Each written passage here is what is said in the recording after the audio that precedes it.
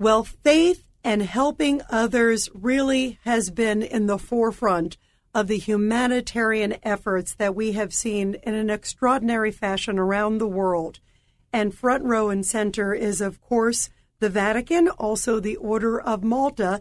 And joining us now to talk about the efforts and what is happening on the humanitarian side and the message of peace is Archbishop Gabriel Kasha, and he is the permanent observer of the Holy See to the UN, and also His Excellency Dr. Paul Beresford Hill, the Order of Malta.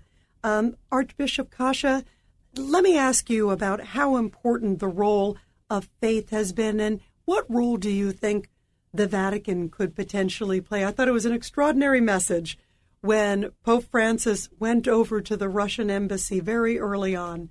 Where do you see the role of the Vatican playing now? Father, Pope Francis wrote last year a beautiful encyclical letter entitled Fratelli Tutti, which means we are all brothers and sisters, and we belong to the same human family.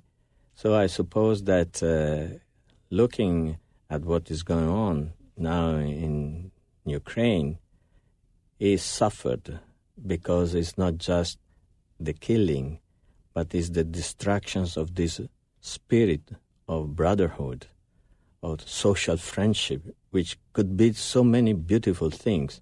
So it tried always from the very beginning to talk and to open doors for a dialogue, which is now seems to be impossible, but there will be a moment in which everyone has to come to the table, sit down, and recognize that there should be a way out.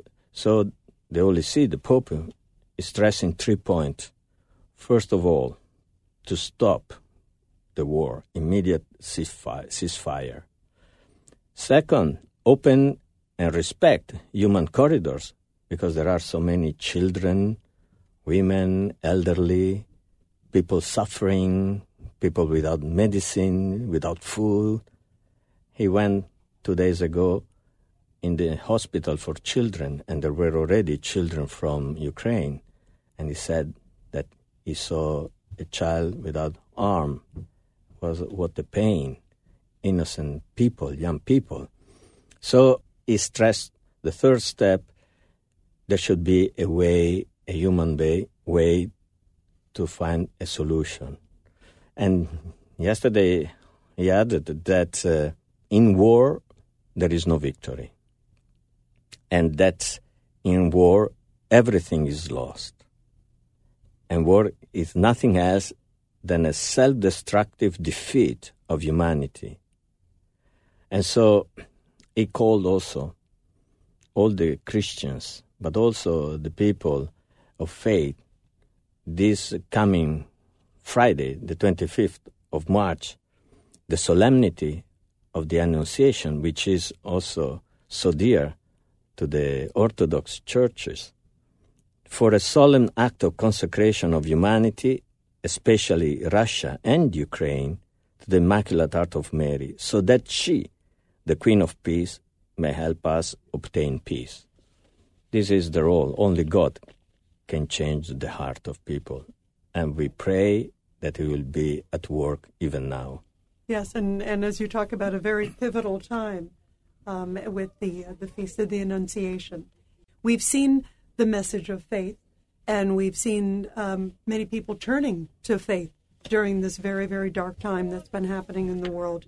I want to ask you, Your Excellency, Dr. Paul Beresford Hill, the role of the Order of Malta, because you're an enormous organization and still also have organizations within Russia. In many ways, both of you are sort of uniquely qualified to maybe touch the heart, if you will, maybe have some sort of an impact here in a tremendous, tremendous way. Tell us about some of the great efforts that you're doing at this time in your organization with the Order of Malta and helping with humanitarian and spiritual and also the importance that you are still operating there in Russia. Thank you, Rita. This has been probably one of the most challenging times since the Second World War for for humanity, what we have observed is a really amazing reaction and response on the part of just ordinary people who want to help, who want to put their faith and their belief in goodness into action. And they do this by volunteering. We have seen along the border between Ukraine and European countries like Hungary, Poland, Slovakia, other countries along the way, we have almost 400,000 volunteers that we've identified. 400,000 volunteers who are there to help. That's extraordinary. Who are there to provide support, not only from the Order of Malta, but from numerous other organizations as well, including the Red Cross. And we work very closely with all of them to coordinate the service and the help that we offer.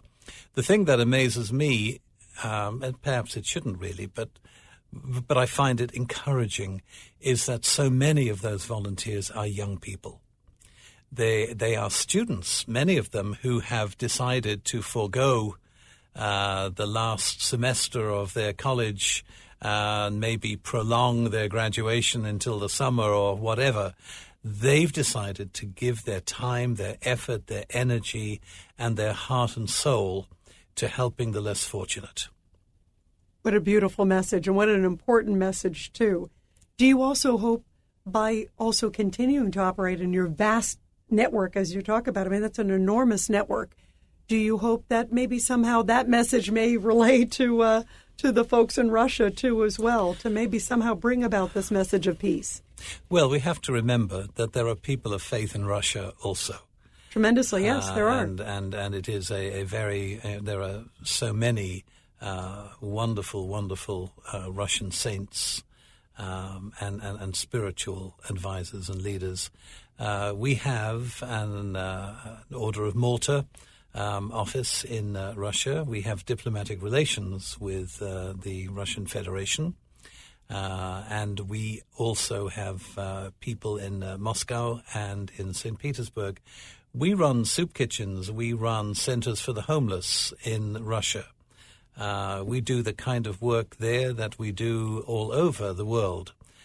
We try and find a need. We try and find an area where our mission to our citizens, who are the forgotten people, where we find the forgotten people and where we work to help them and to bring them through into a better life.